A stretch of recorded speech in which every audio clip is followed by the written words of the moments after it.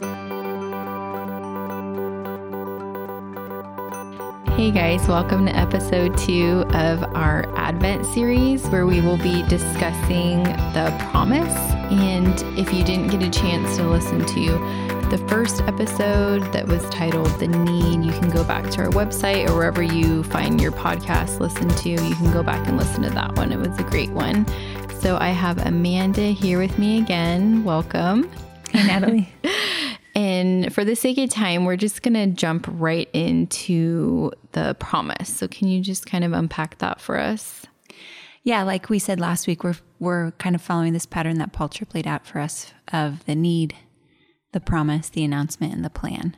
Mm-hmm. And I think this week, week 2, is kind of my favorite week in a way because we get to, first of all, pick up where we left off with the need, which is kind of just a very sad place to be, right? We talked about like thinking about our sin and thinking about our need for a savior and thinking about how we have just failed God. We've failed to live up to, the expectation of knowing God and loving our neighbor. But in this week, we still feel that sense of desperation. We still feel that sense of there's something missing. We feel that longing. But we get to go back to the Old Testament and read the promises of God.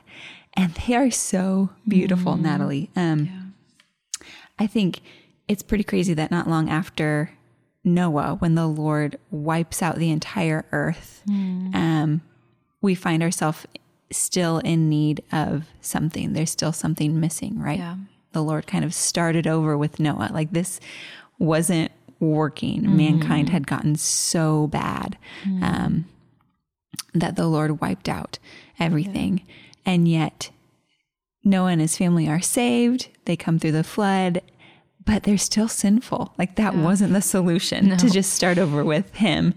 And so we see this promise given to Abraham that there would be an offspring who would be a blessing to the entire world. And that's kind of one of the first glimpses, that and this promise to Eve that there would be one who would come and crush the head of the serpent that would just kind of come and do something.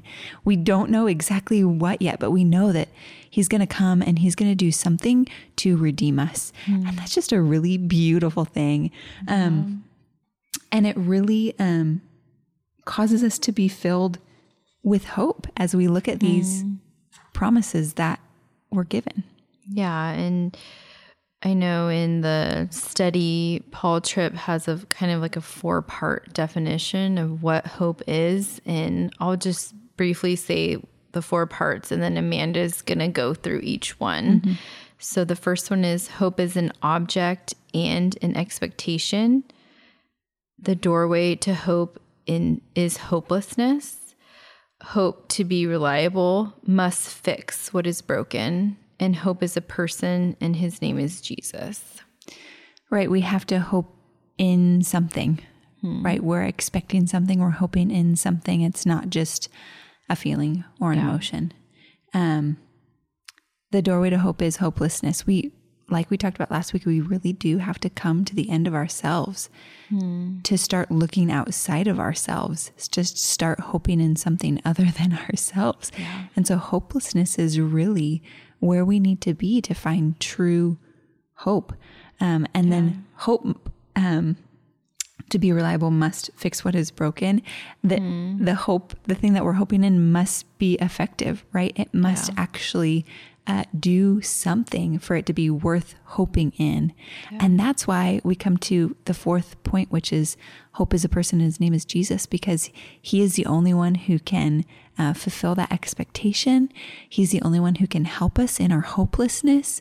And he's the only one who can truly fix what is broken. It reminds me of those times when my 2-year-old will drop a piece of chalk and hand it to me and say, "Fix it, Mama."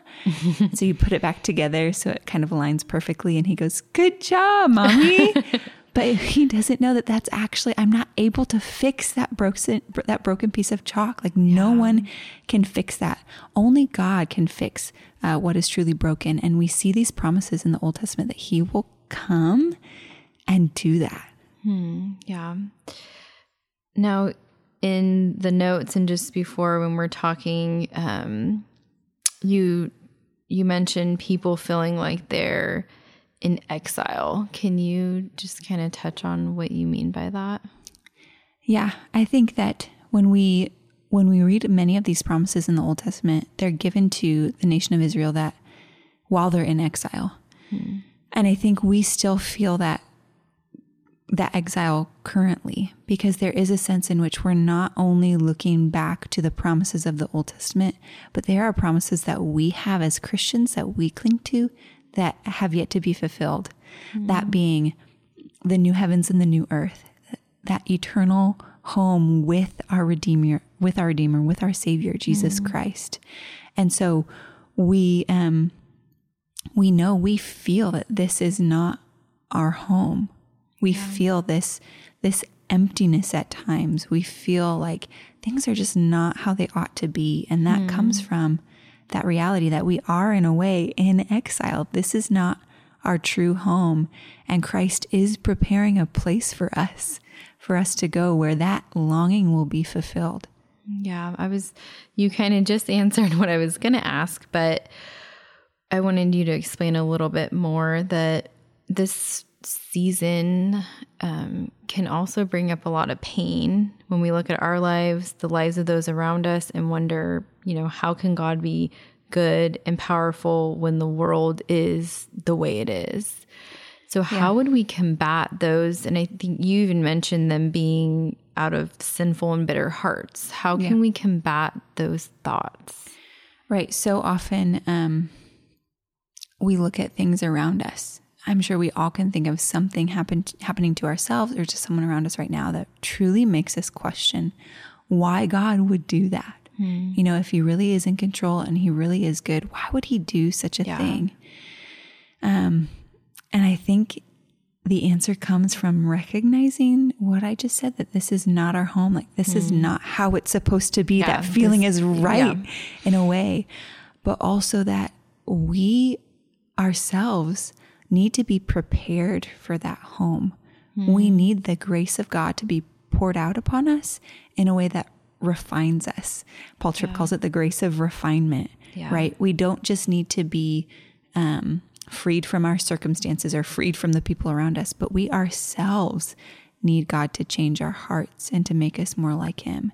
And so while we are earthside, we do need God to come and to be at work. And often he works through difficult things to make us more like him. Yeah. And like you mentioned in the previous episode, if we didn't have hopelessness, we wouldn't have the longing for hope. Yeah. So it's almost that necessary element that in order to fill the need for hope, we actually have to be hopeless. Yeah. And that is kind of why we sit in that tension, like we've talked about. Yeah. What is just an encouragement you can offer to our church in light of the promise? I would just say that we ought to be encouraged specifically in this season as we anticipate celebrating the birth of Christ, that God has a plan. He's always had a plan, and his plan has always been good. And no one would have ever dreamed that the Lord would have gone about things in the way that he did. Who would have ever thought that the plan would be to send his own son, Jesus Christ, the creator of the universe, to be born of a woman and to be wrapped in swaddling clothes and to be put in a manger, right? Like that is such an incredible story. We celebrate it each year because it's worth celebrating.